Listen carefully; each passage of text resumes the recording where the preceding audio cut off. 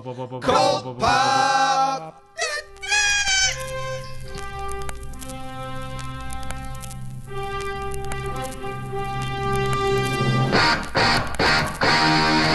Oh, I got a live one here.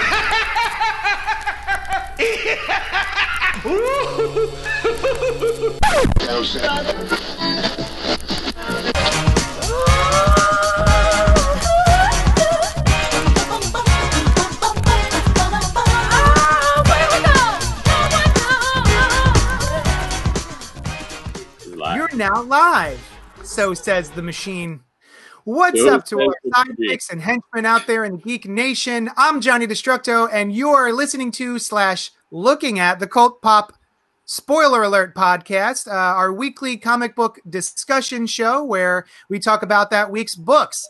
You may or may not be aware there are no books this week. Diamond Distribution has ceased to send out to the local shops their books, and a lot of the publishers have stopped even printing their digital books for the time being because of the COVID virus. So we thought it would be fun to get together and talk about something that we've been wanting to do for a very long time, and we're just now getting to it. TKO Presents is a new publisher / distributor, and they have been working on and putting out 2 seasons of books so far. And the difference between the comics that you usually get at your comic shop and the TKO Presents publishing line is that they are doing what they're calling bingeable. See, people can see my air quotes now. Normally it's just vocal. Look, it's bingeable releases. So basically what you can do is Noel, you'll see has an issue of Fearsome Dr. Fang. I didn't know you guys were there. So you hold up your issue. Oh, yeah, there. Yeah. Do you also have one of the trades? So you can either buy the single issues in one box, or you can get the trade paperback on the same day, or you can get their digital release. They're all released on the exact same day, and it's really just a matter of your reading preference. So that's what we're going to be talking about today. They sent us #1 issues for all of their releases, so we decided to do an all TKO Presents episode. As I said before, I'm Johnny Destructo. With me this week is Brian Lieb. Wave to the people. No, don't say anything. Just wave. You can say something. Hey! Hey! Hi, guys. Len Cruz Webb, a.k.a. the Bat Tribble. What's up? Highlight your boy. And Noel Bartocci, Mr. Bartocci on Twitter. Hi. Hi, guys. Thanks for joining me. Thanks for having us. It's funny. I say thanks for joining me as if you've just joined me and you aren't always in my heart forever. Also, we say, thanks for joining me. Meanwhile, we've been figuring out everything for the last hour and a half. Yes. Yeah. A lot of work has gone into this very shoddy production. Is there anything I didn't tell the people about TKO Presents? Is there anything you guys want to add? Well, there are a lot of smaller creators, people who are not entirely, but, I get the sense that it's like people who are starting out in the industry and doing their own thing, which is cool. Very cool. Mm-hmm. They, so having ordered some of these books and, you did not mention what they're doing for local comic shops? Oh, I didn't. One of the most important things. Noel, tell the people.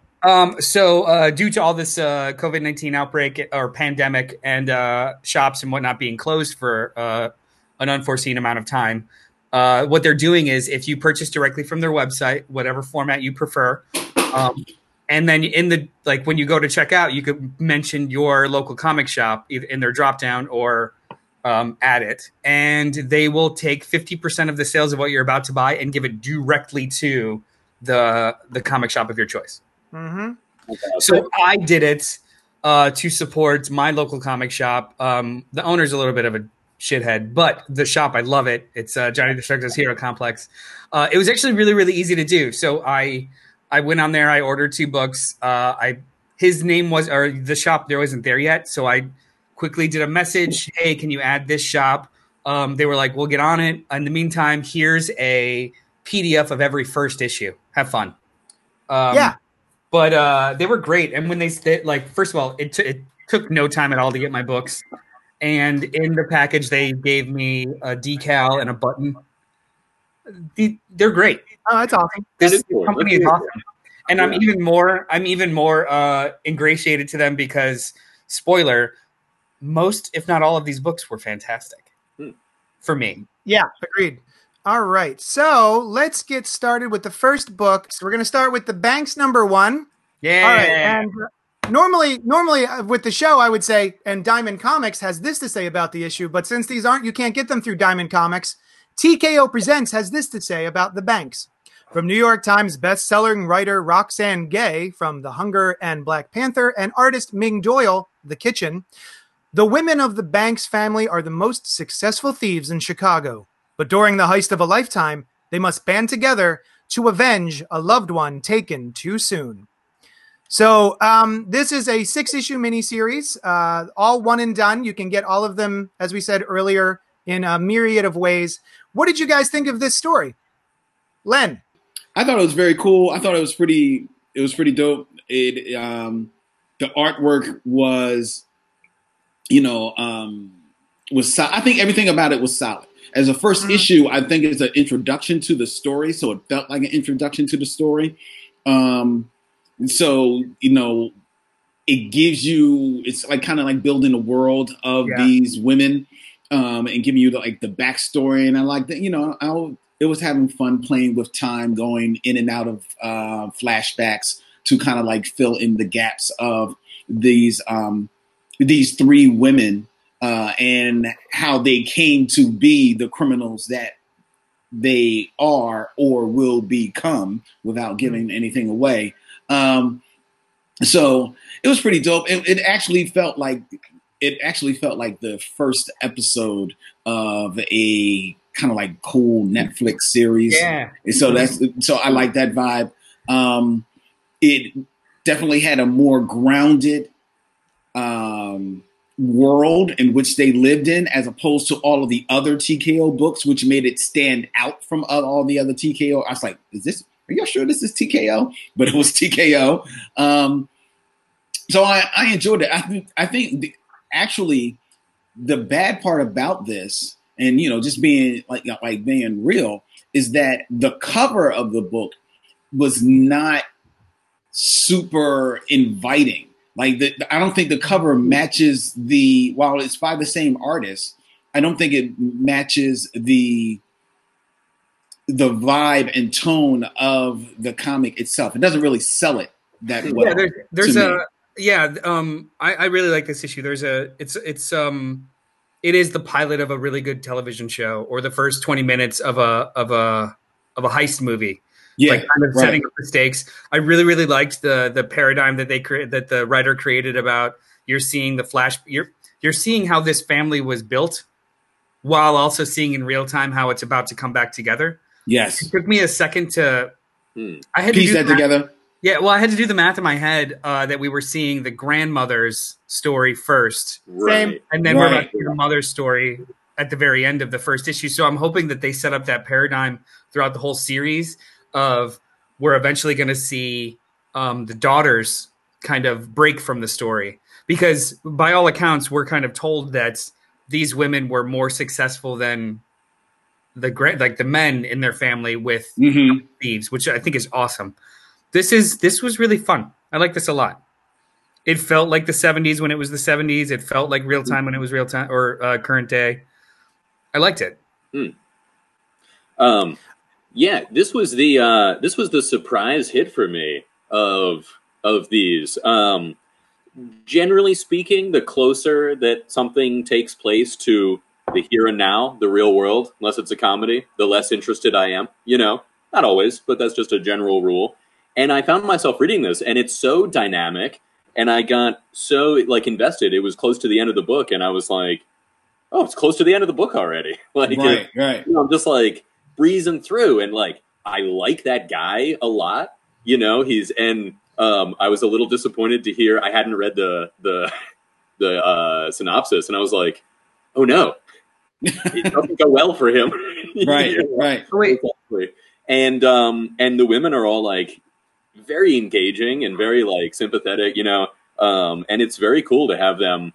The guy's got to go, so it can be a story of the generation, the women, right? The 3 women, So I didn't read the synopsis on almost all of these except one, and it was a major spoiler in the synopsis. So it is. I didn't read it either. Are all the synopsises spoilers for the first issues? Like, is that a trend we're going to end up seeing when we start reading these? Oh, I don't know. I didn't read them over. I just copied and pasted. Fearsome Fang is literally the spoiler is the synopsis. Oh, well, let me ask you this, guys. Mm-hmm. Does it matter if the first issue is a little spoiled? The only reason we're reading it number one and then having to wait for the rest of it is because we got free issue number ones from TKO. Everyone else who is purchasing from them is buying all 6 issues in one shot. They're buying the trade paperback or they're buying the entire thing digitally. So does the first issue really, does it matter if it's spoiled? Because you already have the whole trade. Yes, it does. It's not like they need you to hear. It's not like they need you to have the cliffhanger at the end of issue 1 in order to get you to buy issue 2. I think it does matter. Only more so in the instance of Fearsome Fang than it does in this. This is, you kind of knew, like when people are thieves, someone's going to go down eventually. That's fine. Yeah. But with Fang, you didn't have to say that this person is not who they seemed in the second line of the, like, that's not necessary. But sure. And I don't know if that's the best business model. If you're like, fuck the first issue, they're bought in.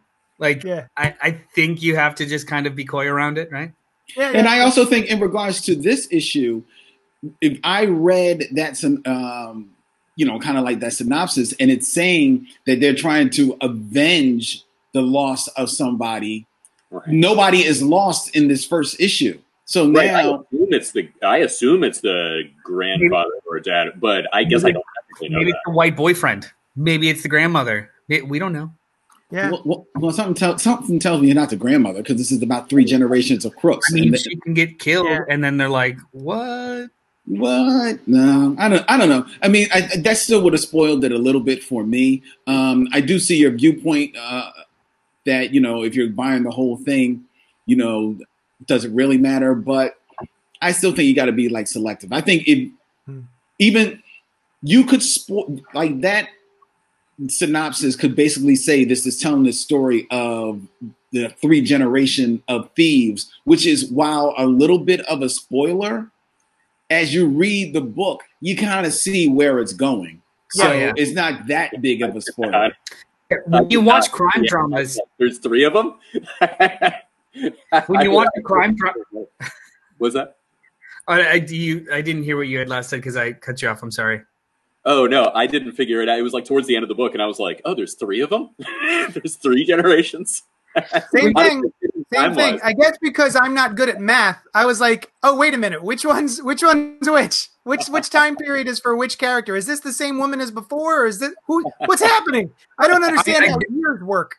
In the last when she started training her daughter in like 72, I was like, oh, this is her mom. Okay, yeah, her mom's daughter. But to your point though about a spoiler or whatnot, with a story like this, when you go and watch a crime drama, there's very specific things that just happen. Yeah. The only spoiler or surprise is who they happen to.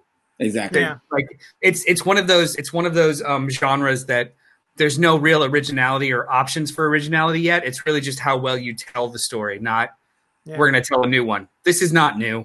But it's just very well done. It's very solid. This would all be in the trailer for the movie. And all of this would be in the trailer. Yeah. This would a lot of people would still consider this new though, because it's not too often, especially because this does have such a cinematic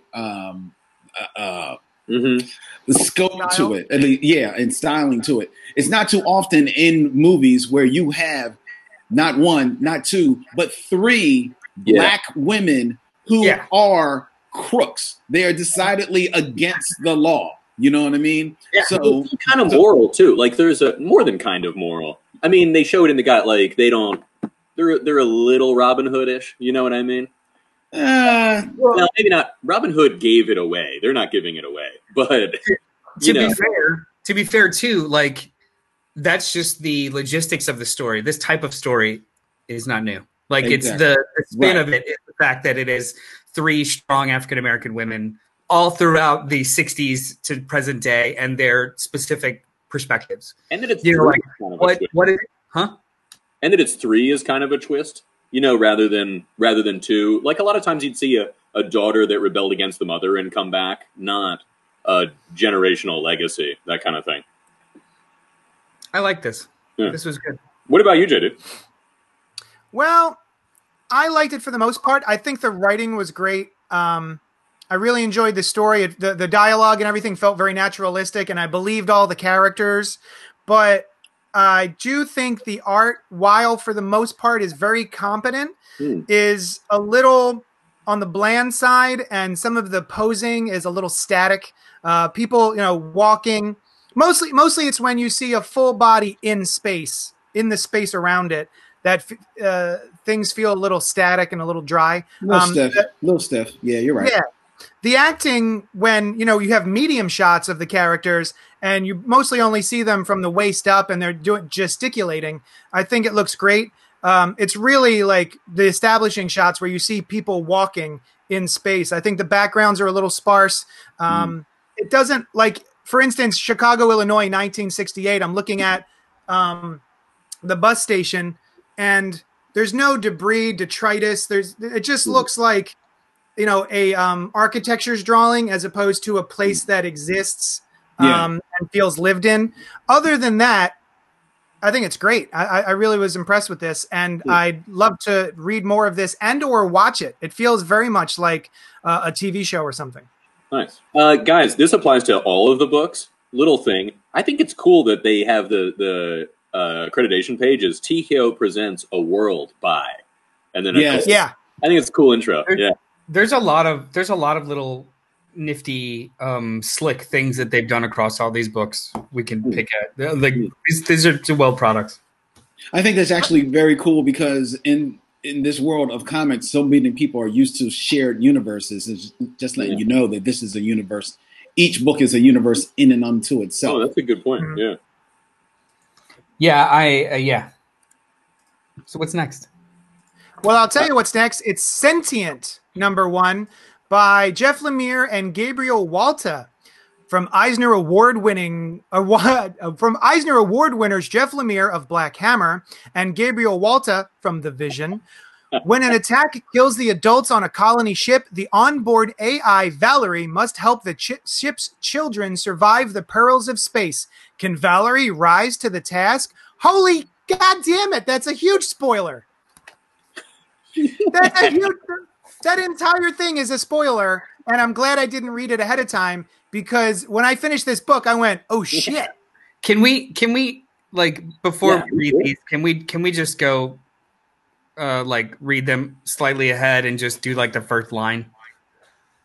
Because I don't. Do we want to spoil them that hard? I guess it doesn't matter. It's spoiler alert, isn't it?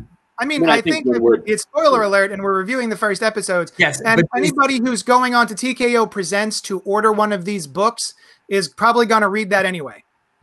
Yeah.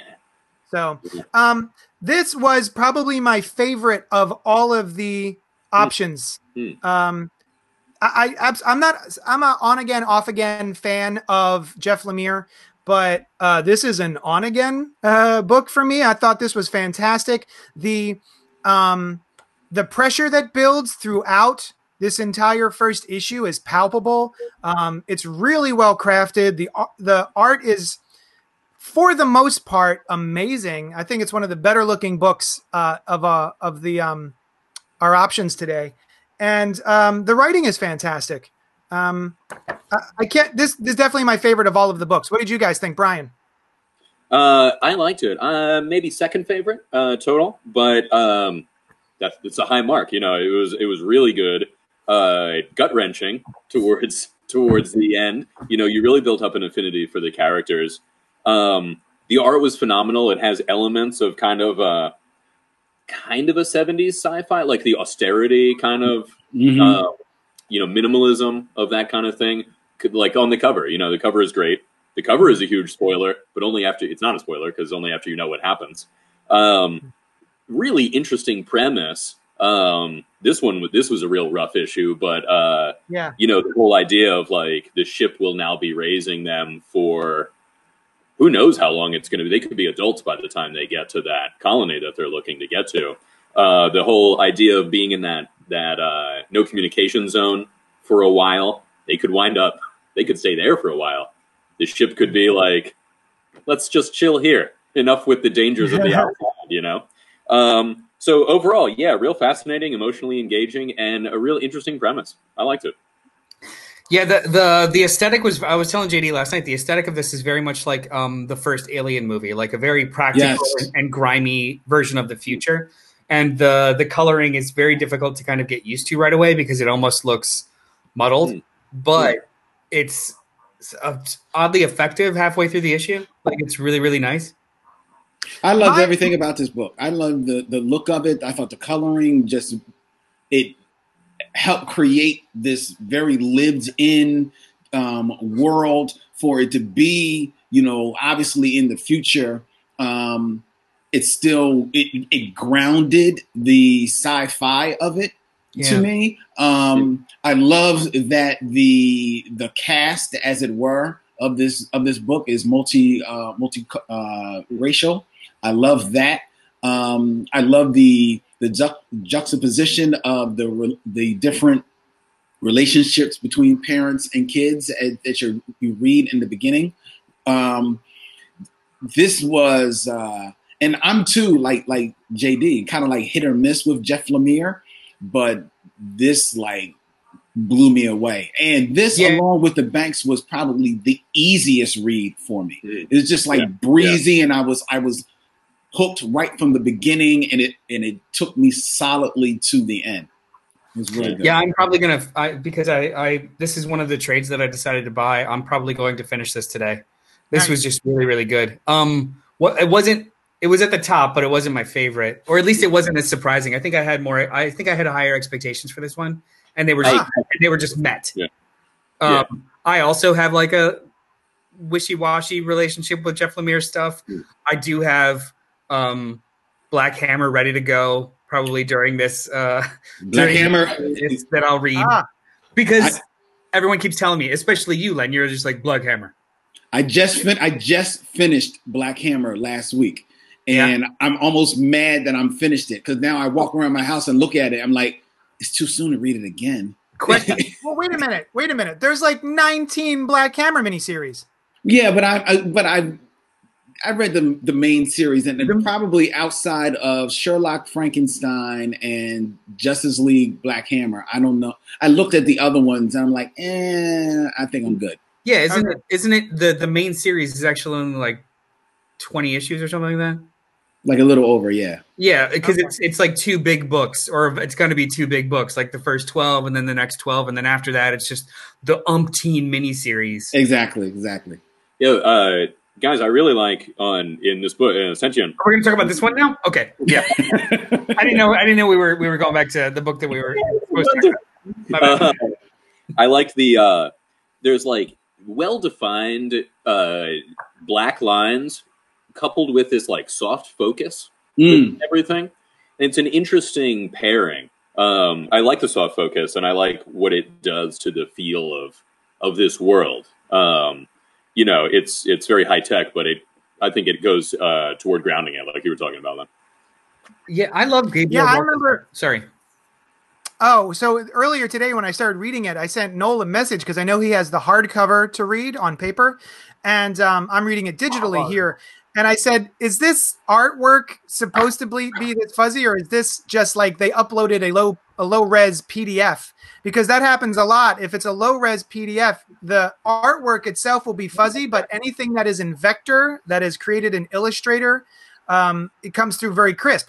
And so that's happening here. There's this dissonance happening where the artwork, which looks like watercolor and ink, is then laid on top of with Illustrator vector art that creates the word bubbles and the text. And those do not feel like they are of the same style. So it kind of pulls me out. And I wish that the letterer had done something to make the text look more of the world that is in. I hear you. Yeah, there is between the lettering and the picture. I guess it didn't bother me so much because I was in, but as soon as you pointed out, I was like, yeah, it's there. But there was something similar like that to Walta's work on The Vision, Yeah. where it did have that kind of fuzzy, almost memory-like depiction of the story, which this also did. Yeah. But it is a little jarring. Other than that, this book is fantastic. I'm sorry, Brian. Oh, no, I wonder if this will jump ahead a significant amount of years in the next issue. You know, it kind of seems like it would actually, because in the very end, she's like, the narrator, I think, is the girl that we meet in the beginning, and says something about how like, and then this is how it was now. You know, almost like she barely remembers the time before. Yeah. Yeah. Do you guys feel a sense of dread now that this AI has been unleashed and is no longer having the protocol of murder? No, not at all. No, I think she'll take care of them. Yeah, actually, that's not how I read it at all. They don't have the protocol of murder. It's protect the children at all costs. Mm-hmm. She really doesn't want to murder anybody. You know, if anything, her overbearing protection is going to be the antagonist of the story. Not we have to fear this AI, which is totally cool. Yeah, because I actually love the idea that after the AI is made by us for right reasons to have to kill someone, the AI itself is basically saying, okay, can you please put back in my protocols? I don't want to keep doing this. I understand that I had to do this. This was a one-off. Let's make this a one-off. Somebody hit the button so I can go back to, being nice Val. Yeah. I don't want to be bloody Val. Yeah. Now, do you guys, I don't know if any of you watched it, but there was a Netflix movie, I believe it was called Mother. I'm not entirely sure. Yes. I haven't seen it. But brutal. That's a brutal page. But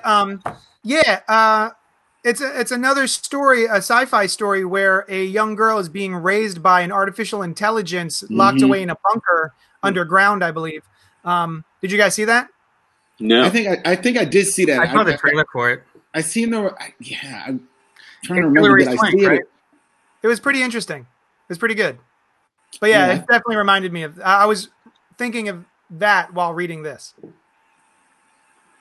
Yeah, this was good stuff. This was definitely good stuff. Awesome. The artwork, like you all mentioned, I felt the difference in the lettering, and that I didn't have as much of an issue with it on this one. There are other books that we will talk about where some of that disconnect individuals played a part in my enjoyment a lot more. It's like a teaser for a complaint.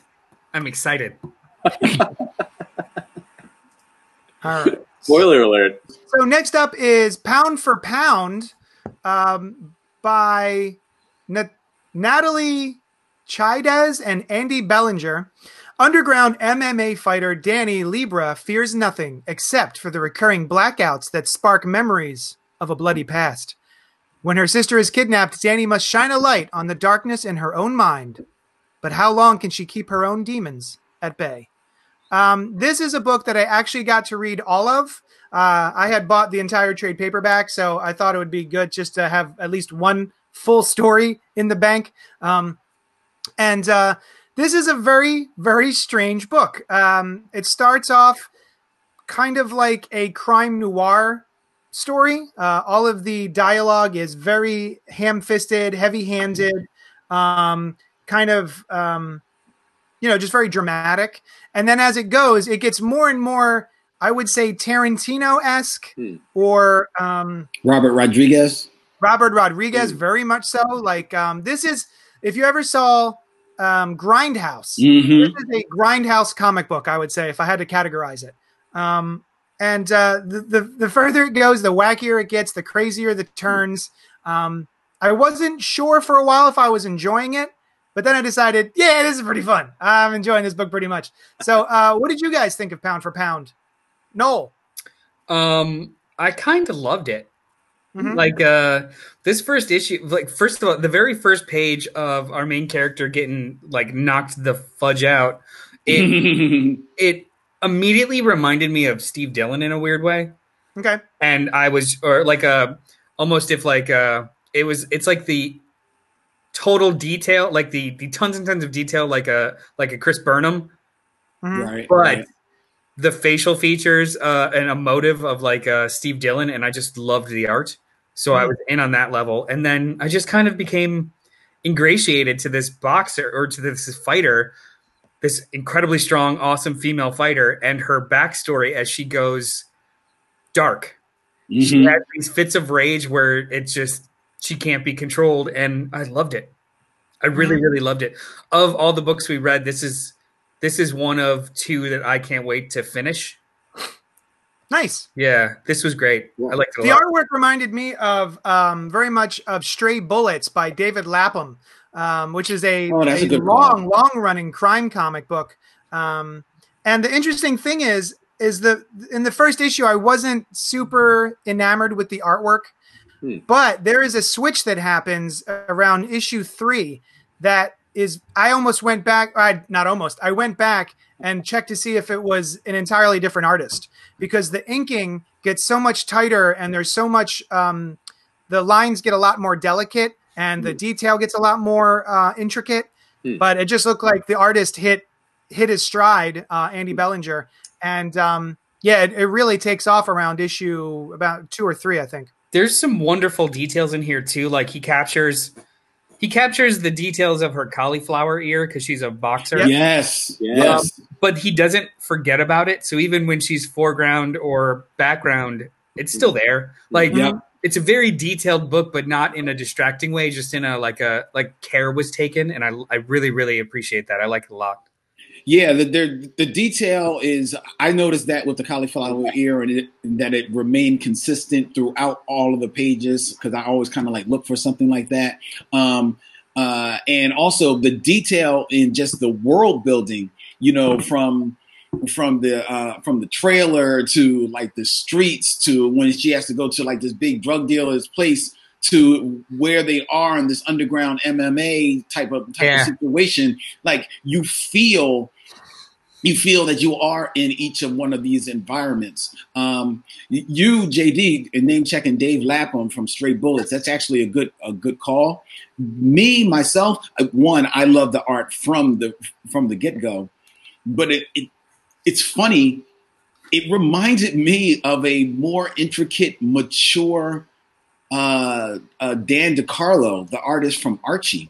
Like for some reason, I was looking at it and it gave me like, you know, like even more visceral Archie feeling. I can see that if he would just add a level of detail in the lines on a face and the like lips and eye wrinkles, then it would totally be there. Yeah. And that's what and that I think is what really like locked me into this book. So that even when it went like a little left and all of a sudden she's like pulling on the luchador mask when she's about to go ham, I'm like, you know what? I think I'm in on this joint. I'm in. I am in for this book. This book was so much fun. I enjoyed it a great deal. Yeah, there you go. Yeah. That is dope, man. So far we're 3 for 3. We are 3 for 3. We're there. TKO is a total knockout right now. Did Brian say does he like it? I did. So I haven't mentioned one way or the other yet. Here it comes. So, fuck this book. Classic Brian. I took a shit on one book, a physical shit, and this is the one. Yeah. Ruined my iPad, but I did it. My name's Brian, and you've been leaved. Brian? So I didn't notice. No, when you pointed out the splash page that it opens with, I noticed this before. It's a very cool detail where you see the trail of the woman who's knocking out, her fist, come from around her back in front of her, changing color as it, you know, like almost a Doppler effect of it hitting that. And then the reverse of the mouth guard, like bouncing out. That is really cool. You know, that is very cool. Yeah. I'm glad to hear, JD, that you said it gets weirder and weirder, because that is the coolest element of this book. And I felt wasn't so much in the first issue, but there were hints of it. But it's the first issue. You know, that's cool. Yeah, right. It gets very much like Garth Ennis in The Boys or maybe Preacher. I haven't read good for those, but I'll take your word. Yeah, it's nuts. Yeah, It's good. very beginning of Preacher, but never read The Boys. There was a book that we reviewed a few months ago, and I don't remember what it was called, but it was like a woman trying to erase all of her marks on the world, and she was being hunted down, and she had a companion who was like a human body, but the head was a bird cage with the skull of a bird in it. You remember that? Very cool book, and has a similar kind of feel. They're both at least slightly surreal worlds. Oh, was that Coffin Bound? That's what it was. Yeah, you really liked that. I really did. Like, all right. Yeah. I was the only one that liked it as much as I did, but I really liked it. And this kind of has a similar, Grindhouse, but I didn't see Grindhouse, but with like a bit of unreality in it, not our reality in it. Very heightened. Heightened reality, Yeah. But also I think a sense of like some weird shit going down. You know what I mean? Oh yeah. In the desert, in the sparseness and austerity of the desert, and that's a cool, kind of environment for some weird shit to go down in. Interesting book. All right, let's move on to Eve of Extinction #1. Sal Simone, Steve Simone, Isaac Goodhart, and Maria Nguyen and Nick Varela. It's Sal, I think. Sal, what'd I say? Sal. Sal. I think you said, yeah. You said like Sal, Simone, and Steve Simone. And is that Simone or Simeon? Simeon. Salvatore and Steve Simeon. Simeon. Okay, cool. I know a lot of people saw the cover of this and they thought it was Gail Simone. But it's not. It's Sal Simeon. The rain brought something that changed the men into something inhuman. To rescue their stranded daughter, two mothers must survive the hurricane and the horrors it's unleashed. Can they work together long enough to save their only child? I don't know. I only read first issue, but it was great. This was the last one I got around to reading, and it's got a John Carpenter's The Thing sort of vibe to it, mixed with like maybe a zombie apocalypse. Or actually, I guess more appropriately, the Rick and Morty episode. What were those called? I don't know. The Cronenbergs. Oh, the Cronenberg universe. Yeah. Where everybody is sort of this Cronenberg body horror monster. And so this rain is bringing this, I guess, disease that mutates people. And of course, it's got a little bit of real world politics in that the Earth is warming, and so the polar ice caps are melting, and it's unleashing all new viruses and all new organisms that are going to affect us. And I thought this was really great as well. This TKO man is really killing it. This is a great end of the world book, and I'm really excited to see where it goes from here. I really liked all of the characterizations. I liked the relationships that it's developing between the mother. Her biological mother was dealing with addiction and had gone away and was trying to get clean, and so I guess they left. She left her daughter with her friends, who are a couple who have been watching her ever since. No. I think the dad is her dad. I think the dad's the biological. Yeah. Oh, thank you. Okay, so the biological dad is now with a new woman, and they are raising the daughter. And so the biological mom is just now coming into the picture and getting a little bit of, FaceTime with her daughter and trying to reconnect. And then, of course, the rain brings monsters. So what did you guys think, Brian? I thought the story was very well told. It's not the kind of story that grabs me. You know what I mean? Mm-hmm. I thought it was well done, and I'd like to add another sort of, probably not influence, but just similarity. A little Why the Last Man. I haven't personally read it, but just the idea that like women only are going to be the protagonists.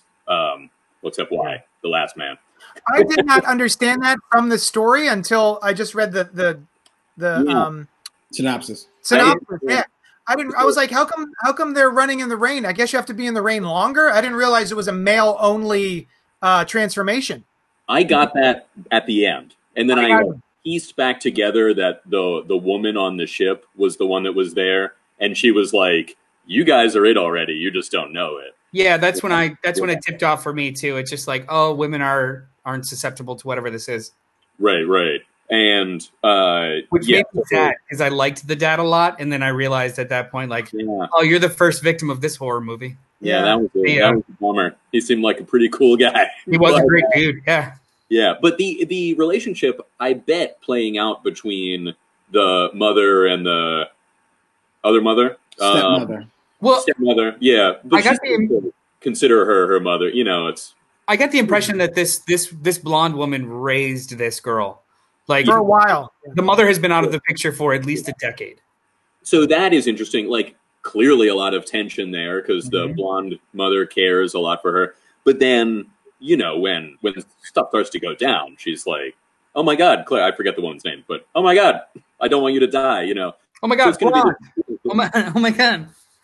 So the two of them with the daughter could be a real cool setup. I liked this, but it reminded me of like 10 other things, so I was a little less like enamored with it. Mm-hmm. Like it reminded me of Walking Dead. It reminded me of 28 Days Later. It reminded me of Cronenberg. It reminded me of Y the Last Man.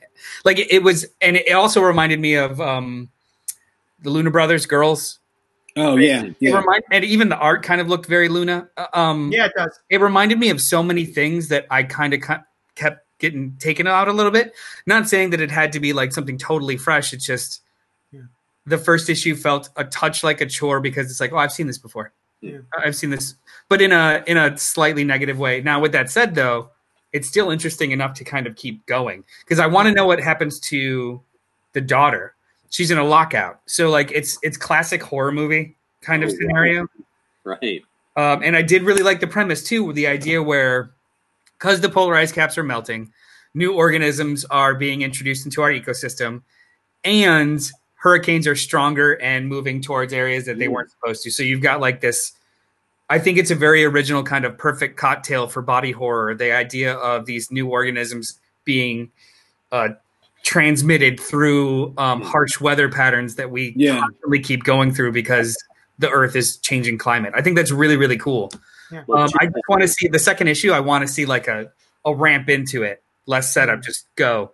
Well, I thought that as a first issue, this was the one that felt the most like a first issue written for a first issue because it has like the whole build up with the flashback in the beginning and then kind of like takes you into present day,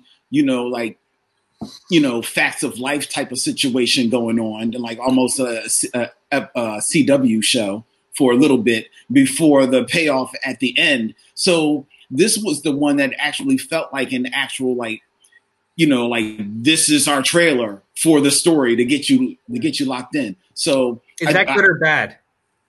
As far as a first issue, I think that is good. And I think it's enough to sell you on buying, okay, either continue buying the story or if you have the option, getting the whole story as one is in a trade or hardback. So I actually think that that's fine. And the art, like you mentioned the Luna Brothers, it definitely is reminiscent of the Luna Brothers. I think it's a little bit tighter, and I enjoyed it a little bit more than the Luna Brothers. I would say it's the Luna Brothers mixed with Mike Norton. Yeah, that's a good one. That's a good one too. It's a little more angular than the Luna Brothers usually is. Yeah. What took me out of it though was the computer wording, like on the special effects and the here it is. The thought, the captions and everything like that, the bubbles, the word bubbles. That took me out of it. Len, because I see what you're saying. Sometimes, like cough, gasp, that is a font. Right. Right? Yeah. And the text bubbles are also very they're like, fonts mixed with Illustrator effects. Yeah. But then the artist is actually in there as well, drawing sound effects sometimes as well. Yeah. So there's this interesting thing happen where they're doing a bunch of different text options. But maybe I think like even that one where it looks more like it's the artist drawing, but because he did it as like a computer effect on there, it still took me out of it. It still didn't feel as one with the art. You know what I mean? All the layers aren't meshing very well together. Yeah. Not unlike how you said with Sentient, it's like it's the text boxes were like a layer on top of the art. This is like 3 or 4 layers, and they're not blended very well together. Yeah, and that just took me out of it a little bit, especially considering that middle part. Especially considering in the beginning, at least if it's there, I didn't feel it as much because the setting is so dark and stark. And I love the whole intro with these guys having to land on this ship, and you feel like this empty ship. And if that doesn't like scare you, especially when you hear about in the world we're living in today, where there are actual ships that can't dock, that is like very. I was like very like Florida. You know what I mean? But, they're like, we're not going to take in your sick. Like what? Well, I mean, look, man, there's some mitigating. I can 11 people. I can appreciate. This is. I don't want to get too real world right now, but I can appreciate with the way that this world is going right now, and with the news changing almost freaking hourly, that if you are trying to get a control on what is happening where you are, I don't care if it's 1, 2, 11. I don't care how many other people it is coming into my situation. One person can mess up my whole program that I've got going on here. And I can appreciate somebody having to make a very hard call on some of that type of stuff. So I'm not going to knock too many people. I'm going to knock Florida. Okay. Well, you've got this thing about Florida. I don't know what it is. Oh, you're from there. You're from Florida, right? No? I lived there for a very, very long time. Okay. Oh, because I thought Chicago was your hometown. It is. Okay. But I went to high school in Florida. Okay. All right. Hey, do you guys, when mentioned that they were in a lockdown in the school, do you guys think any main characters will be men who need to stay out of the rain? You know what I mean? I hope so. Yeah, that would be interesting. Like somebody who's with them, you don't want to leave him behind. He's a human being, but he's an imminent liability, like the dude that we've got that new not quite boyfriend character. Yeah. I think I'm dead. Do you think also, do you guys notice I that think he's going to die hard? So? Yeah, he might. I haven't read ahead, but he's a victim. Yeah. I noticed also when we were looking back through it that the men in the end, when they turn, they're saying things that they're angry about, which is not something I picked up on in the first read. So it's toxicity. Maybe. Although these are like that dad is probably a good guy, you know what I mean, or he was. But now this is bringing out some kind of anger-related monstrosity. The dad was a good guy, but he definitely read like someone who had a lot of stuff pent up. Like he was, which I can imagine if he's somebody who had a relationship with someone and then for whatever reason things go left and now he has to raise his daughter. There's a lot of stuff that you sometimes can't say for sake of, raising your daughter and not wanting to paint too bad a light of the mom or the situation. So I can imagine, and the woman that he is with, she certainly seems like she has a type A personality, which can probably be a little grating as well. So he definitely read as somebody who tamps down a lot of his emotions. He was a little mellow, and mellow is not the right word, but yeah. The other thing I will say about this book, and forgive me, JD, because I'm just going to straight up admit it, I did not quite make it to the end of this book. And that's because this book had to deal with body horror. I don't do well with body horror. No kidding. And I made it through the beginning, and it was cool. But then when I said, when I saw Dad and he got the nasty pink eye, I say, oh, this next page is not going to be pleasant. And I saw that next page, and I saw a couple of pages after that. Yeah. I said, you know what? I think I formed enough of opinion that I can offer up an opinion on the show. I don't need to finish this book. So I did not finish this book.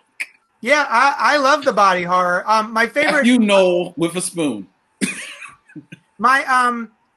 It was kind of a bummer, right? So the husband's outside and he's collecting the trash or whatever, and he comes back in and he has mutated and he's coming to kill them, and they have to they stab him in the back and then beat him with a frying pan until his head explodes. Yeah. And then the wife goes, "Why is that thing wearing Eddie's clothes? He's probably still out there. We just have to find him." And I was like, "Oh, you poor baby. Yeah. You don't realize that's your husband yet." Yeah. And that's a great little touch, man. I thought that was really kind of emotional of like, my husband's still out there. This thing stole his clothes. And it's just, I hope it's so ridiculous. But then I guess when you compare it to the ridiculousness of, oh yes, my husband who I just saw 30 seconds ago has lumbered back in a monster, it's kind of funny. I hope that they continue through the rest of the book, but it sets up a really, really great dynamic where the put together woman she's a scientist, is completely thrown apart by the fact that this is wild and irrational. Yeah. Whereas the ex-junkie who's seen it all is like, nah, bitch, let's go. Like, we do this. I've seen this movie. Yeah. So, like, it's cool that immediately the roles were reversed, where this level of authority is shot down to the ground, and they're there. Yeah, that was really cool. That's interesting. Yeah, I like that. Another good book. Let's see. I am grabbing. I will tell you, it is Sarah. I'm trying to bring it up. Sarah, which kind of, for some reason, I guess felt like their all-star book because you got Garth Ennis and Steve Lieber. Well, that's the reason. No, it's Garth Ennis and Steve Epting. Steve Epting. That's what I meant. Steve Epting. Yeah. From Garth Ennis, Preacher, The Punisher, The Boys, and Steve Epting, Velvet, Captain America. In the cold winter of 1942, Soviet sniper Sarah and her comrades fight against Nazi invaders. But as the fighting intensifies, can their squad survive? Inspired by true events. I did not know that. This was also great. One of the things that Garth Ennis is very, very good at is war stories. When, sometimes some of his creator-owned stuff gets very, very ridiculous, a little out of hand. It's not quite for me sometimes, like The Boys. It seems like he's almost trying to outgross himself every episode. But this is chef's kiss. It's wonderful Garth Ennis war story stuff. And basically we are here with a bunch of female Russian soldiers who are tucked away, ready to fight the Nazis when they show up. What did you guys think of this book, Noel? I thought this was like a 9 masterpiece. So I finished the whole thing in one go. It's one of the better war stories I've ever read, which is a very difficult. It's a difficult genre to get into. And it's not praised enough in comic books. Garth Ennis seems to be the only one that is doing it regularly by virtue of his namesake. He moves from publisher to publisher that will just make these books for him. Like it was like Dynamite for a hot second, and then some other unknown publisher that would throw any artist at him so he can make his own stories. This was gorgeous. It was wonderful. I love the level of detail that he adds to this, like, and not just like the level of detail in the art so much as in the story. So like the way that they have sleeves that cover their hands because of the cold, the way that they wrap their muzzle, the way that they are set up positions as snipers, the way that the Soviet Union is treating women during the war efforts, the fact that they are using them more than any other country really is in tanks and planes and whatnot, but they refuse to put them in infantry. Right. Like all of these things are spectacular. And a tank drove into the house that they have to live in, so they just covered it with a tarp and just were like, "All right, your women will be fine." Yeah, they wanted to give the women private space, so they put them in this like falling down bunker. There's so many. The characters in this are great. The art is spectacular. The way that the story ends, it just crescendos into a beautiful moment that was seeded in the first issue, and it made me not happy, but because it's a war story, but I was just so incredibly impressed. I loved this book 1,000%. It's so good. I'm not a big war story fan for the most part, but there are certain ones that will get me, and it's usually Garth Ennis comics. He does some of the best war stories. But yeah, I highly agree. I think this is another one of the best books put out by TKO so far. And I definitely want to finish this one. This one was great. Len. I love a good war story. I haven't read too many good war comic books, but a good war movie I will love. And probably my favorite war movies are the ones that have to deal with a group of people having to deal with some type of situation, whether or not be a mission or something that they're involved in. Case in point, Kelly's Heroes, which is referenced on behind me back there. But like most war movies, especially here in the United States, they're from the United States point of view, which means that it's just, it's a sausage party.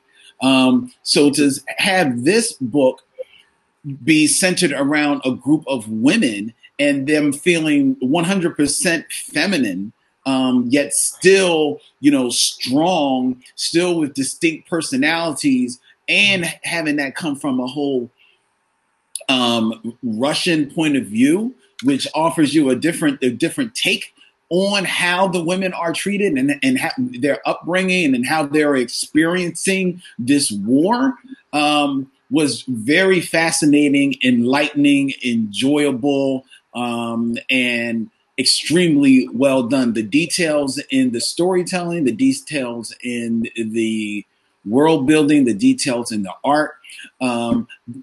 Garth Ennis, I always like his war stuff more than anything. Steve Epting is an artist who he's actually grown into one of those artists that if he's doing it, it's got to be absolute dog food for me not to buy it, because I just love everything he does. I don't remember him being this good in Captain America. No, he wasn't. He's grown absolutely. so much since Captain America. Like, it was everything good. he's done from there has been light years different. Yo, I was thinking the same thing. I'm like, this is definitely the best Epting I've ever seen. The women's faces are so distinct. It's insane. Like, they are not all the same woman. This is so good. Mm-hmm.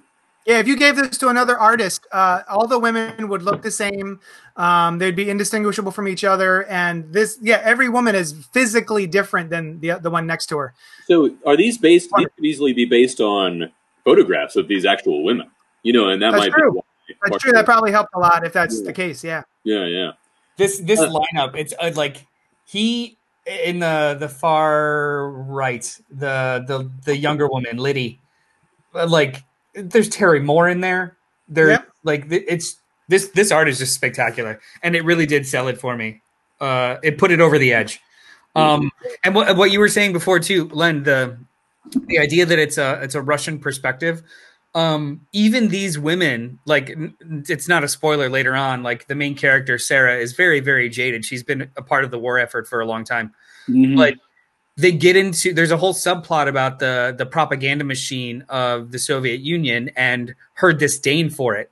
So there's an officer that's assigned to them to kind of like craft these stories, and that becomes its own kind of subplot. There's a lot of layers to this book. So by the time that they introduce the idea, I think it's in issue 4, like right towards the end, they introduce the conflict of a rival sniper.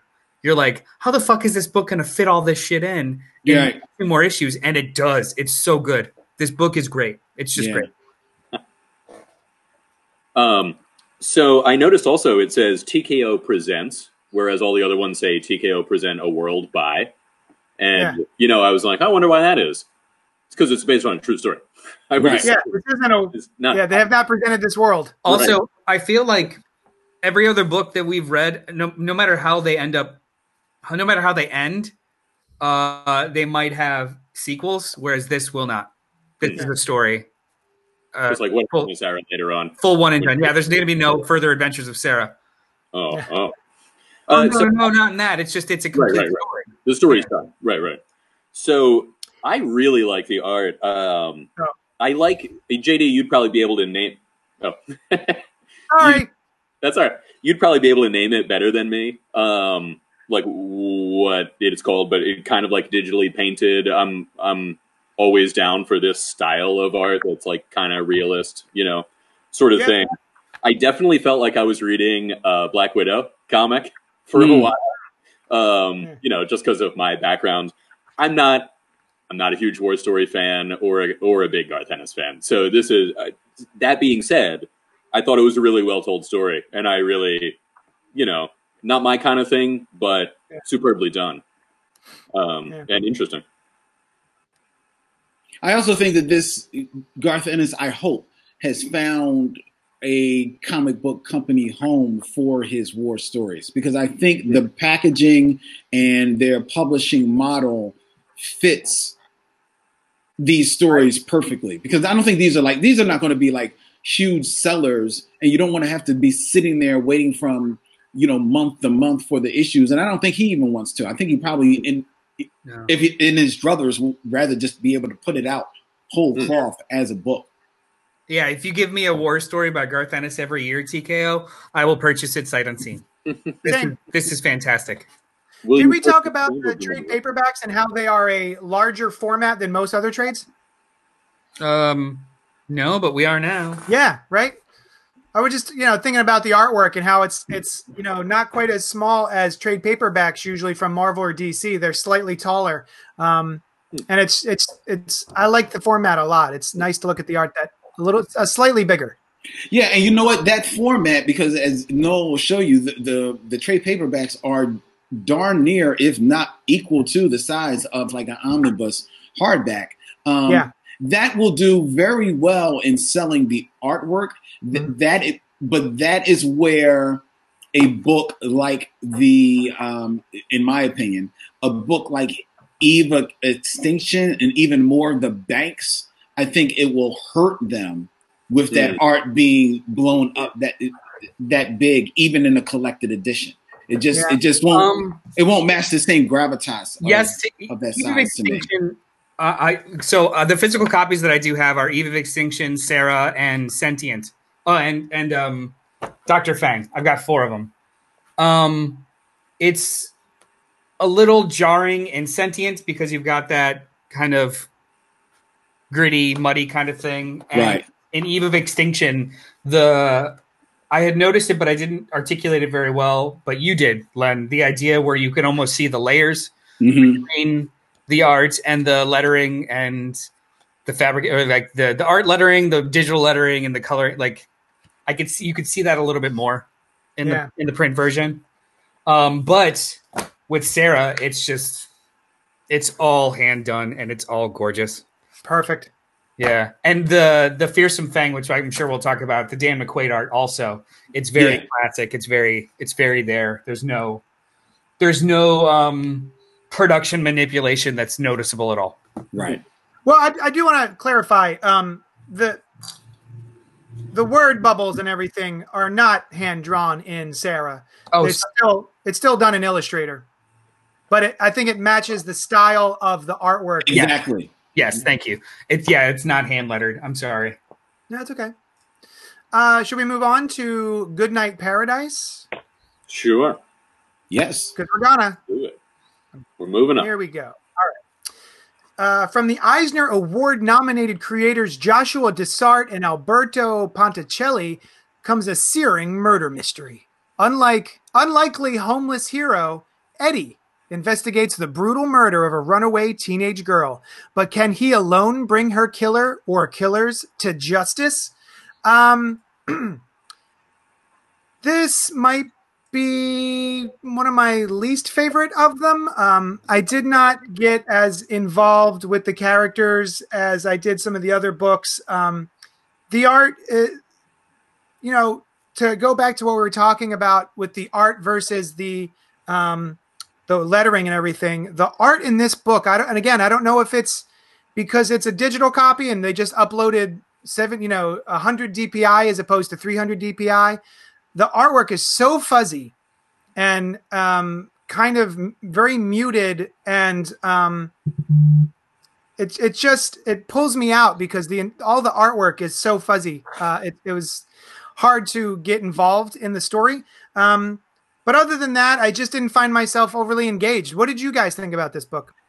As a note, I have a different cover than you do, but they have that's the cover of the box. Oh, okay. Yeah. They're similar themes, though. They're both like something on fire. and they're both cool.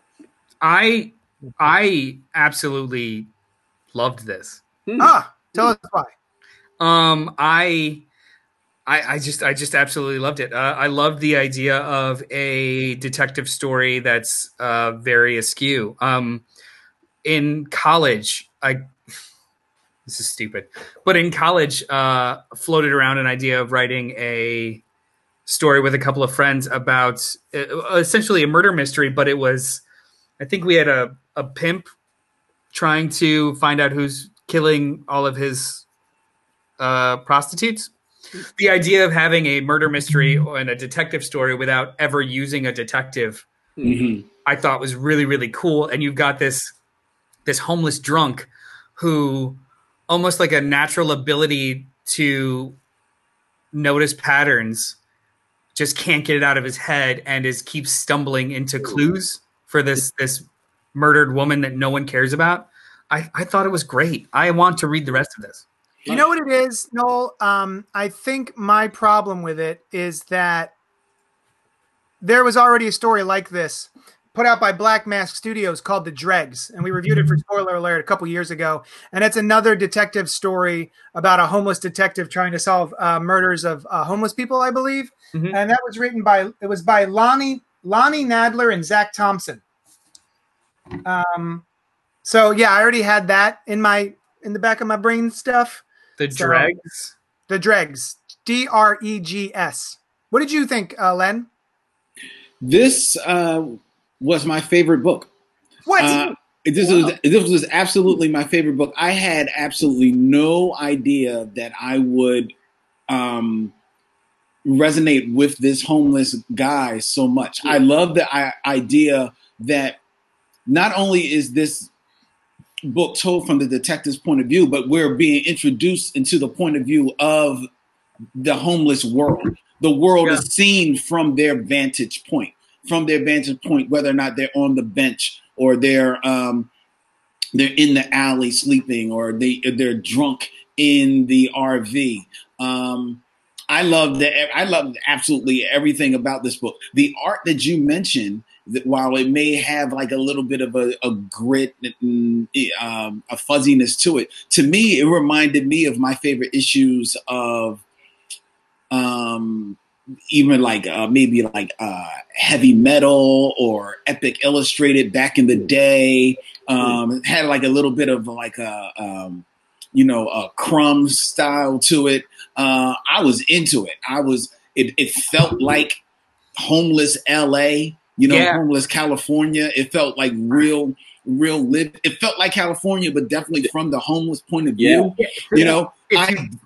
Go ahead, Noel. Well, I was going to say, like, it is so, the story itself, like when you break it apart, it is so incredibly stereotypical for a noir. Like they introduce you to the beatdown character, the broken relationship, and then subtly or like slowly the cast of characters that are all their own like messy pieces, and then you start to see it kind of like fall into place, just like a classic noir with like that is by the numbers, except that it's from this perspective that's just engaging. Like you kind of see this new world that we're not graciously privy to. Well, that we pass by every day, because how often are we there and the homeless guy is, in our minds spewing nothing, talking about people walking the wrong way, but also, could easily just be there trying to connect the dots of things that he is seeing as he's going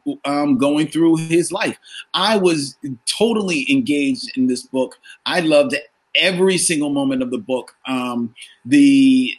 It was just a home run and knockout. This was my absolute favorite book. Yeah. Wow. If I had, if you will. Yeah, the knockout. Yes, it was. If I hadn't read all of Sarah to like really like live in it, this would have been my favorite. Wow. Like there are three across all of these. There are three that are just dynamite, and that was Sentient Sarah and this for me.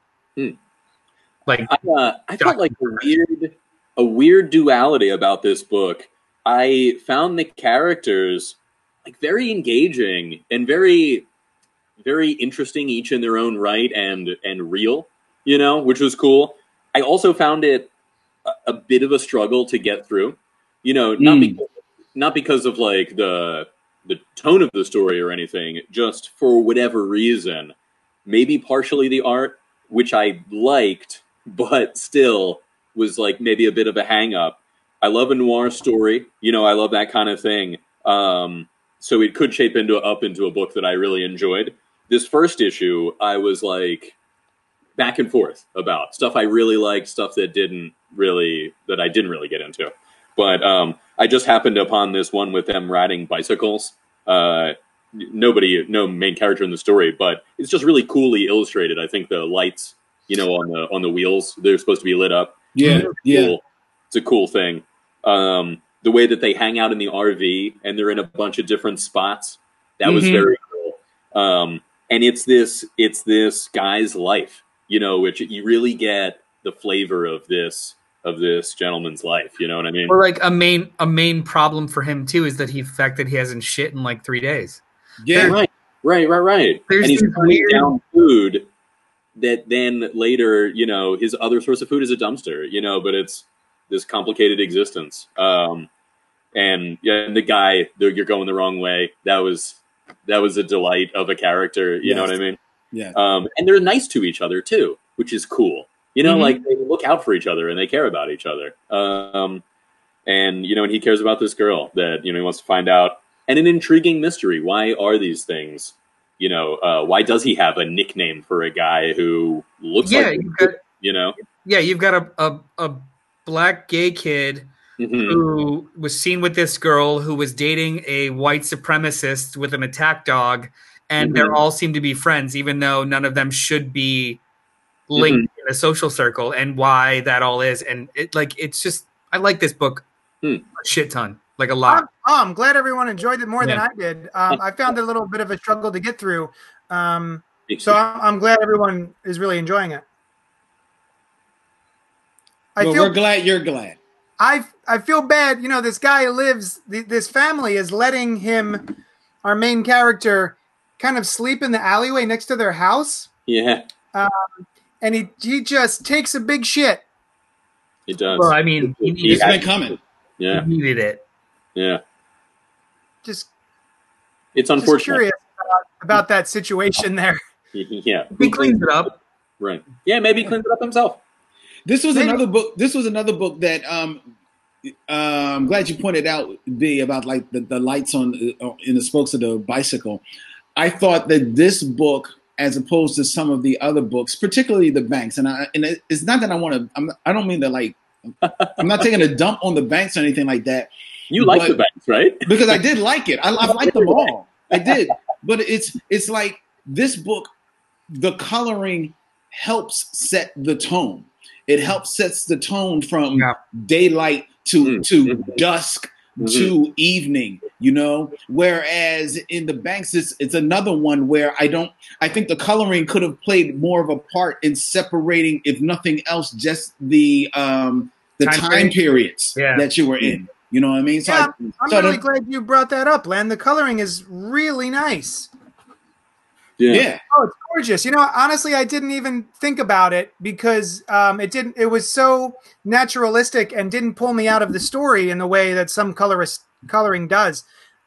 This is actually really great coloring. I love this. Let's move on to the next book, which is called The Seven Deadly Sins.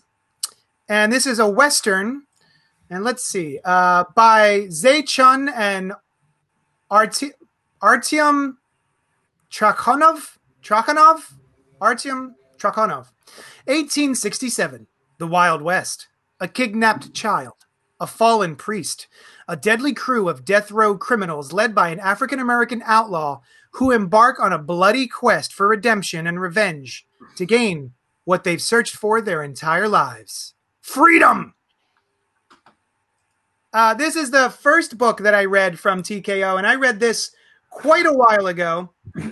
And I think I'm friends with the artist on Facebook or something, and that's what sort of grabbed my attention, Artyom. I have no idea how to say that name, Trakhanov, but the art in this book is the MVP. I really love the artwork in this, and it's a pretty fun Western. If you like a Western story, which I sometimes do, this is a fun one. I really enjoyed this, and again, the art really, really helped. I think the art is just top notch. I love it. It's sort of cartoony without being overly so, and it's really well crafted. What did you guys think?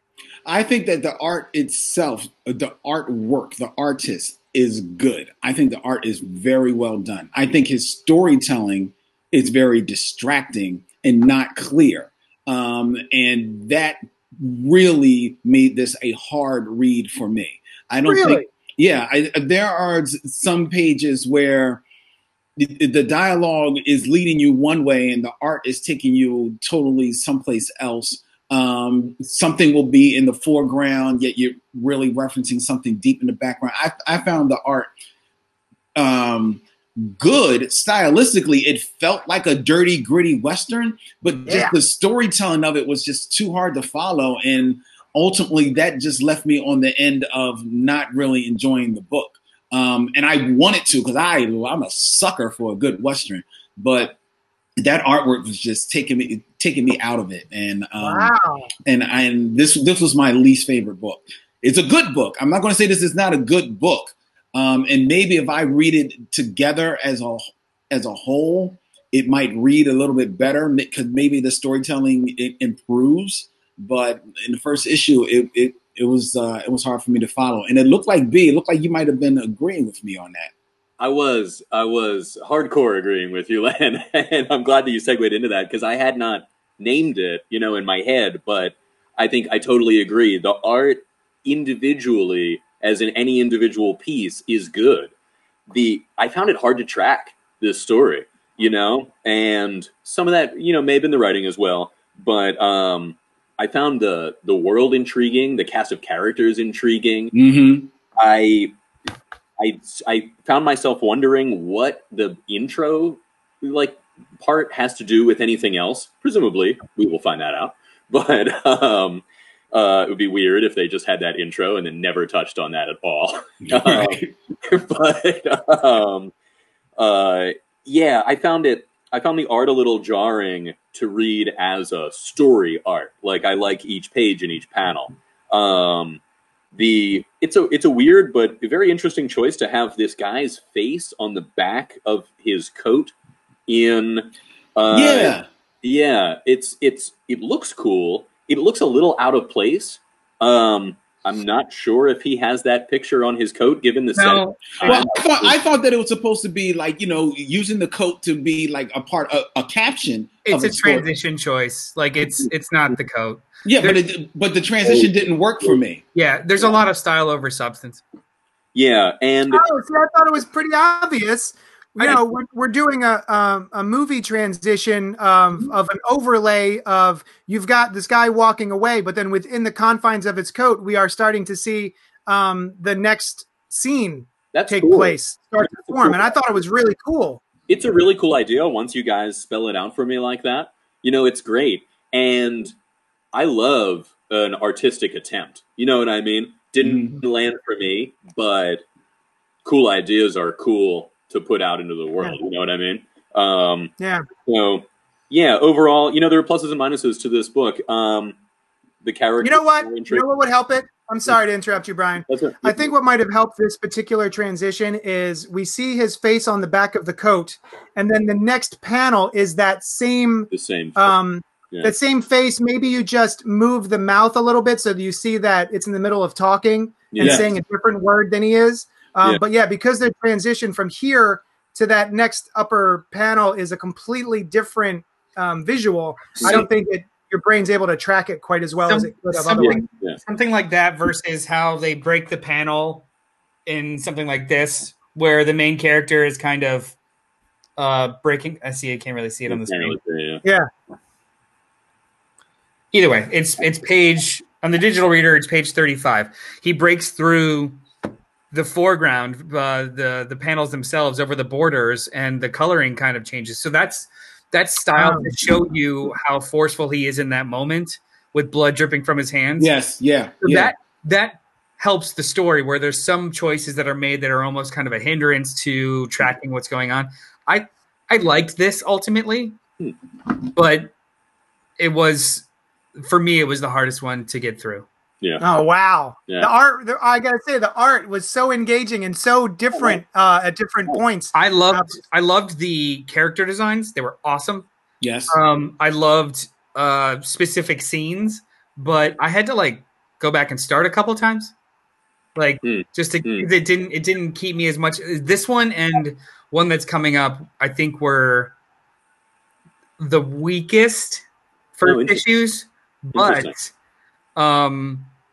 in comparison, like the Fang, in comparison to this and Fang, that one was much more polished in its kind of like wild art style. So it was easier for me to just kind of like roll with, as opposed to this was a little bit more challenging, which is not technically a bad thing. It's just. I love it. I love it so much. Look at this panel. Hold on. I mean, yeah, that's it. That's Look the at that thing. panel. it's That's great. the thing. You're looking at a panel, but we're talking about the book as a whole. Yeah. Look, the crash of the Like the wagon that they were all in. showing them inside of it, the juxtaposed with the actual, that's fantastic. But the page before and the page after, it's less of a connection. It's like a bunch of fantastic splash pages squished into panels. Like, Also, And it's so jumbly. we're talking about lettering. The artist has drawn in the word crash there as part of yeah. the layout, which I always love. I love when an artist just writes it in there. Or in movies where like some text on screen is like in perspective with things or part of things. It's cool. Specifically, I think of Scott Pilgrim, where the sound effect comes up and then the person gets punched through that sound effect and the sound effect shatters like glass. It is cool. So good. Well, I mean, I get it. It is an acquired taste. I don't think. I mean, I get why you guys might not like the artwork, but nobody said they didn't like the artwork. Actually, everyone says they really like the artwork. We're very clear. all right. So you say, you know what I'm trying to say. So you say it so that you understand what I'm trying to say. No. It's not that. Like you're saying we don't like the artwork. It's how it's being told in this. Your story. giant problem with this book is the artwork. No, our giant problem in the book is not the artwork; it's the storytelling of the art, which is the artwork. Which no, it's not. No, it's not. The writing the writing was like a little hard to track. But yes, JD, the sequentiality of the artwork, which is intrinsic to the artwork in this medium, was our problem with the thing.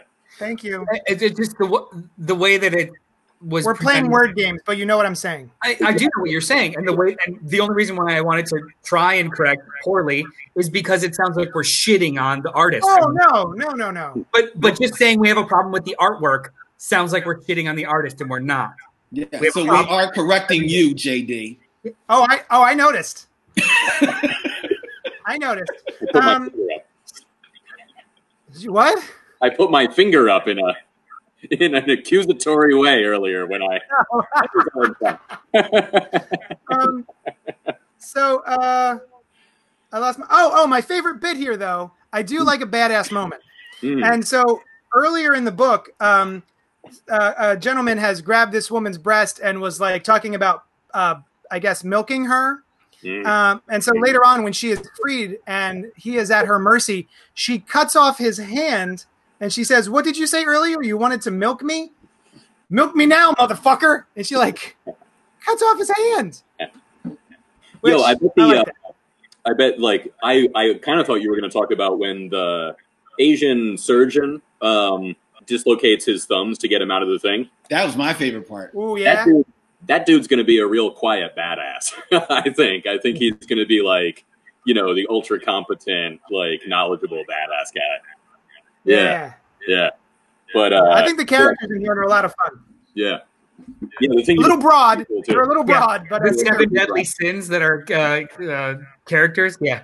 Very broad. It's a Western. Yeah. Oh yeah, absolutely. Everyone's an archetype, and they're supposed to be like that's the genre, right? Yep. This is the Hateful Eight. All right, so The Fearsome Dr. Fang is the last book that we're going to be discussing today. Mike Weiss Se Chun and Dan McDade. Se Chun also, who was one of the writer of the Seven Deadly Sins just now. Oh. In this globe-trotting adventure, a street cop and a treasure hunter pursue dashing Chinese criminal mastermind, the fearsome Dr. Fang. But when they discover Fang is working undercover, our trio must join forces to stop evil from awakening an ancient power. Look at that cover! Cool cover. Oh Cool my cover. God. Yeah, that's That cover- issue 5. That's not the one that I have, but yeah. Oh, Yeah, that's issue 4. number 5. No, number 4. All of the covers are great. Yeah, I'm holding it up, but you can't see it because I'm not visual right now. No, but But this one feels the most like silver or gold, not even, is it Silver Age or even Golden earlier? Age. Golden Age. Golden Age. like pulp novel Yeah. age, you know? Yeah. Yeah. Golden Age pulp novel adventure work. Yeah. And God damn it. I love the art in this one as well. I'm curious to see what you guys thought. I thought this was a bucket of fun. It's very much an old-timey adventure. It's, again, very broad.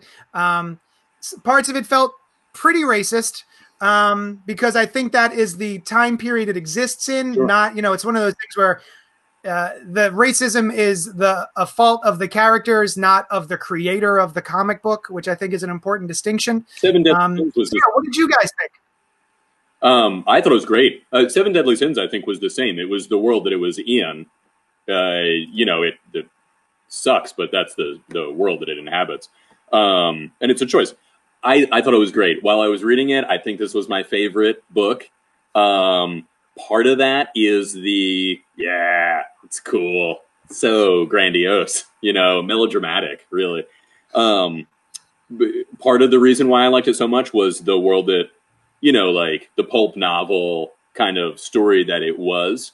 But it was also a really well-told pulp novel story with cool, splashy kind of action and very cool twists. The idea that I wondered if there was a little time travel element with they think they're chasing down Dr. Fang, and he's like, you, the brother, have to die now, and I kind of wondered if he was from the future. I'm thinking no. I think he predicted that. But the idea of this shadowy villain that isn't the guy that they're chasing, he's a good guy. Or at least an anti-hero of some sort. Yeah. He's working for the good, in some way, and turns certain things on its head, but also classic like mystery intrigue of who is the guy that seemingly killed the brother. Who is the guy that they thought was Dr. Fang? Is there a Dr. Fang, or is it all just mystery and myth? And then the twist at the end, with the brother. Another layer of mystery. The female thief, classic character, interesting character. I had a lot of fun. Part of that's because I like this genre, and part of that's because it's a great story. Yeah, Len. Hello. No, I enjoyed this book a lot. It was buckets of fun. These TKO books are they're speaking to me, man, because a really good, old timey serial told with a little bit of a 21st century perspective can really wet my whistle. Yeah, man. So this was a lot of fun. The kind of twist with the whole title being the fearsome Dr. Fang, and yet he's not the Dr. Fang that you think he is. It's was real cool. The artwork was definitely took you back to the early days of, Joe Simon or Jack Kirby back in those days. It was just a win. The old time, look of the book. The coloring was definitely up to date, but still homaged, the more basic coloring of yesterday in the comic book, but it still made it feel like almost like a movie from the 30s and 40s. It was just a win. It was a win. It was a lot of fun. Yeah, go ahead. No. I was just saying it's very warm. All the coloring is very warm. Yeah. The coloring is so lush and vibrant. Oh, I love it. And then, but then when certain things happen, everything shifts. When they do like a little flashback within the scene. Yes, you can tell the difference. Yes, it's all monochromatic. Right. Yeah, the coloring in this is top notch. I love the art so much. The ink work is so just lush. It's very rich. Very yes, and inky and chunky. I love the ink work, man. Yeah. And then the layouts, the page layouts. Did you guys find this hard to follow? Because no. The artwork was good, and so was the storytelling. Everything was good in this book. Yeah. Yeah, I love the twist with the like mystical. You know, he does the earthquake, and then later he's like, There's no magic. I didn't make an earthquake. I predicted it. Right. I love that kind of sucker. You know, I love that kind of like that kind of twist where he seemed to be doing magic. Also got a real good goal. The secret treasure of Kubla Khan that's probably full of riches, but one really valuable thing, valuable beyond wealth, you know, kind of deal. I assume. But yeah, I like the like super scientist character with the earthquake deal. No. This book was great. I love the art. I actually, more than anything, the like if it was an order for me, it goes art, premise, and then the writing. Like in a weird way, the weakest thing was the script, but everything else just elevated it so much. I'm actually looking forward into digging into the second issue. Hopefully, like it just finds its footing past premise. I love this. This was so fun. I looked up, because I love the art so much, I looked up Dan McDade, and I guess currently he's doing IDW's Firefly. Oh, okay. Oh, wow. Yeah, so I might go back and try and read that. I think it's Greg Pak and him. Nice. Yeah. So like getting good guys to draw those Buffy books. I know, like all of those. Well, just IDW in general. Well, that's Boom. Sorry. Right? Oh. Boom is Buffy. Oh. IDW is Firefly, I think. I didn't realize there were different publishers. Nice. So. Okay, thank you. Regardless, though, those like Whedonverse books are getting all these great artists like Dan Mora and Dan McDade and stuff. This like I'm gonna go back and try that too, because like I said, the art was just phenomenal. He captured genre, he captured tone, he captured excellent action. Like this was just awesome, and the acting was fantastic too. Each one of these covers, I want to frame each one of them or get a poster of it. All the covers are so good. Yeah. Well, I just realized that issue 1 and issue 6 are mirrors of each other. Yeah. Oh, that is cool. Isn't that cool? Yeah. I always like this stuff happening in a silhouette thing, you know, like a silhouette of something else and there's action. Yeah. Yeah, this was great. I'm going to read more of this for sure. It's the most action-packed adventure. It heralds on the cover right here. Do you guys want to rank these books? Nah. Sure. Okay. Well, like your level of enjoyment in that. Yeah. Yeah. I hate choosing. You know, I'm like, I like these two, but in different ways. But I'll go along with you guys. Well, favorites. Just straight up favorites, right? Who wants to go first? Anybody? Let's do our top 3 each. How about that? Top 3? Top 3? Okay. Top 3 each. I'm down. No, are you ready to go with it since you brought it up? Sure. Do it. Sarah, Sentient, and Good Night. What? Wait, already lost. Good Night Paradise. Yes, Good Night Paradise. That's a those three stories and art combinations were just perfect. Like if I clung to the writing of Fearsome Fang a little bit more, it would have easily just rocketed all the way up. I would say Good Night Paradise is easily my favorite. I'm going to rank these like, you know, because I'm a trade guy. So which of these are the trades that I will definitely buy? And right now, sight unseen, it would be Good Night Paradise. Sentient and the Banks. Yeah, you know what? I want to read the rest of the Banks. I want to read the rest of Pound for Pound, and I want to read the rest of Wait a minute. I totally forgot about Pound for Pound. I'm sorry. Let's list our top 8 of these. Yeah. I'm sorry. Good Night Paradise. This is awful. They're all good. Yeah. They are. Good Night Paradise, Pound for Pound, The Banks. Those are the ones that I would buy right off the top. Nice. And when you So you just dropped Sentient. don't forget to send them to my store. Johnny Destructo's Hero Complex, Manayunk, Pennsylvania. Right. Well, Or, I mean, you could do it in the might drop be able to sign up Amalgam with them as well, and maybe throw them a couple of bucks. Sure. Yeah. If they're not in there already. Let me see. Yeah, I hope they are. I'll check. You guys keep talking. Brian. All right. I am going to say The Banks, if you guys recall. So, like, real surprise hit for me. Sentient, Fearsome Dr. Fang. Goodnight Paradise, very cool choice. Great title, great look, and I'd probably enjoy reading the rest of it. But yeah, those are I think those are my top 3. You know, very enjoyable books. Nice. Yeah.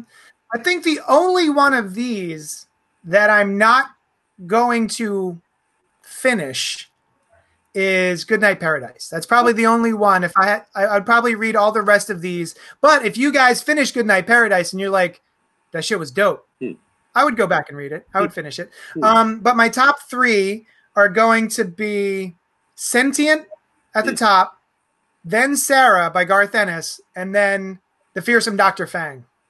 In that order. Mine was not in order. Yeah. I just want to get that out there. Mine was in order, yeah. Fantastic. Yeah, Sentient is probably my favorite one. I had such I literally closed it and was like, oh shit. So that's a good way to end a book, I think. I had an oh shit moment and I was like, oh man, I can't wait to see where this goes. I didn't see it coming. Yeah. I'll tell you. Oh yeah, that's the thing. We are choosing between like good shit. Yeah. Let's say pizza instead of good shits. Okay, good pizza. Because like all 8 of these books, I'll be honest. I'll put this out there. All 8 of these books are better than anything that we have read in the last month on Spoiler Alert. For me. Okay, fair enough. Oh, for you. Yeah. Well, that makes sense. You weren't speaking for all of us. Oh, my bad. I just checked real quick. And both Johnny Destructo's Hero Complex as well as Amalgam Comics and Coffee House are available to immediately pick in the checkout. So you go and shop on the website like normal. It's tkopresents.com. When you're in the checkout, you can just underneath the total, there's a drop down and by alphabetical order, you pick your comic shop. Oh, that's cool. So you don't have to type it in. You don't have to. It's free shipping over $30, I think, too. So you buy 2 trades, 50% of that goes to the shop of your choice. That's I very cool. just want to take 1 second and do. I want to clarify something. Normally, when we do the Spoiler Alert podcast, we're just talking about the books we read this week. We're not trying to push anything. We're not trying to get anyone to buy anything. But I'm aware that TKO is doing something really cool to help your local comic shops. And I don't want people to think that we're doing this just to get people to buy these books to help. I legitimately like most of these books. There's just something within me that was like, I hope people don't think we're just trying to sell TKO. Another publisher that's doing a similar thing, exactly the same thing, is Black Mass Studios. And they have a really a wide berth of or a wide selection of books to choose from. My favorites from them are We Can Never Go Home and 4 Kids Walk Into a Bank. So if you're looking for good books from another publisher, check them out as well. But yeah, I think any of these would be worth your money if you go to tkopresents.com and pick them, and they will send half of the money to your local comic shop, whatever one you pick. JD, I mean, this is hard times. This is, and I think all of us appreciate when somebody does something awesome and nice. And that is what I think all of you guys are responding to about this TKO thing. I mean, you personally own a comic store, but I think you'd react the same way even if you didn't. And none of us do, and we do feel that way. You know, it's a great really, really generous thing for them to do, and I think that deserves a lot of recognition, and we're giving it to them. And we like these books, as you said, and if people like them and they buy them, it's a win-win-win-win-win situation. However many people. Hey, if we're gonna do this legit, and first of all, we wouldn't have talked about all these books if we didn't think that we liked them all. Like, it would have been a conversation beforehand of like, hey, let's not talk about Seven Deadly Sins. Let's not talk about Goodnight Paradise. But like we always try and be positive. If all of us shit on something, then it's just like, hey, let's save it for not the show. Yeah. But in regards to Black Mask, do you know how they were doing their thing? Because I just really quick went through like a cart situation, and I'm not sure how to name check a shop. Do you remember when you saw that? Because I've already received like $10 or $20 from them, so someone did it. I thought it was like you at the end you can leave like notes and then just write the comic shop in the notes. Okay. Special. I'm not sure. I haven't done it. Special instructions for seller, then you say? Yes. Probably, yeah. All right. Special instructions. Write the comic shop of your choice. And email. I was gonna say like be detailed. Yeah. Like city and state, maybe. Yeah. At the very least. Yeah, I think it was like name and email at store. Manayunk, not a usual word. MANAU. It's Philadelphia. It's it's Philadelphia. Okay. Yeah, just put Philadelphia. It's just Philadelphia. Manayunk is a subsection of Philadelphia. It's a neighborhood. Right. Yeah. Don't buy into the hype. It's Philadelphia. We're still Philadelphia. Even though Philadelphians don't like to call us Philly, we pay the taxes. We're Philly. Yeah. No, we don't mind calling you Philly. We get tired of y'all if you want to only be called Manayunk. No, it's just a neighborhood. It's a way to say like we're not as cool as you. Relax. Yeah. You could just say that. Yeah, but if people who live in South Philly say they live in South Philly. Yeah, they're cool. Yeah, but it's different. It's South Philly. And they don't say South Philadelphia.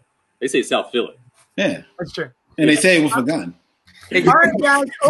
Do we have any ideas for next week since no new books are coming out? Are we just going to start doing book club or what?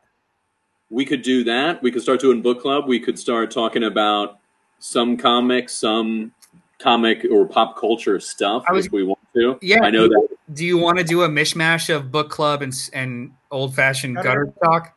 Sure. We could do something like that. We would figure out exactly. We could take suggestions. We could do all of this offline. That's true. No. Well, I thought figure it out now. Yeah. Well, we'll be back next week, probably next Sunday. If you want to join us live and comment with us and hang out, that would be awesome. We would love to see you and chat with you. Thank you so much for everyone joining us. You can help the show out if you go to patreon.com/JohnnyDestructo. You can email us at cultpopgo@gmail.com. And please like and review and share and all the bullshit that you do with the media stuff. Do every single thing. And then, Brian, where can the people find you? My name is Brian Lieb. It's on the bottom of the screen. We're not audio only. LIEB. People still get it wrong a lot. I'm at BrianLiebDesign.com. I'm at BrianLieb.com. They're the same website. But, draw me a line. Okay. No. Most people can find me sheltering in place in my home.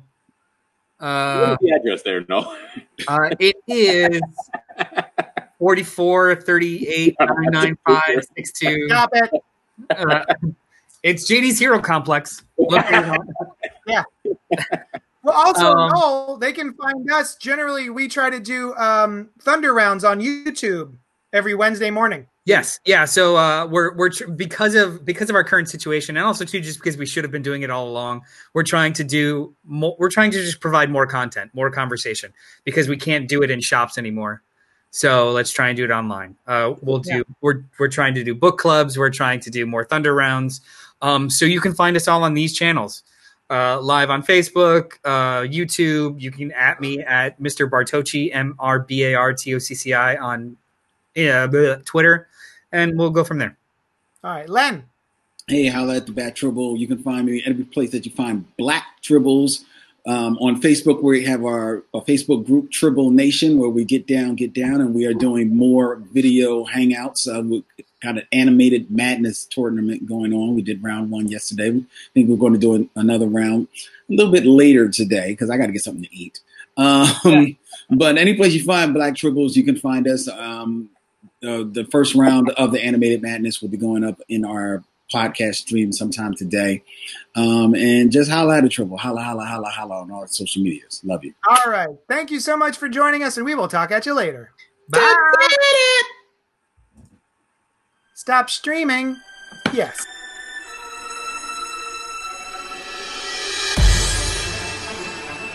Thanks so much for listening to Spoiler Alert.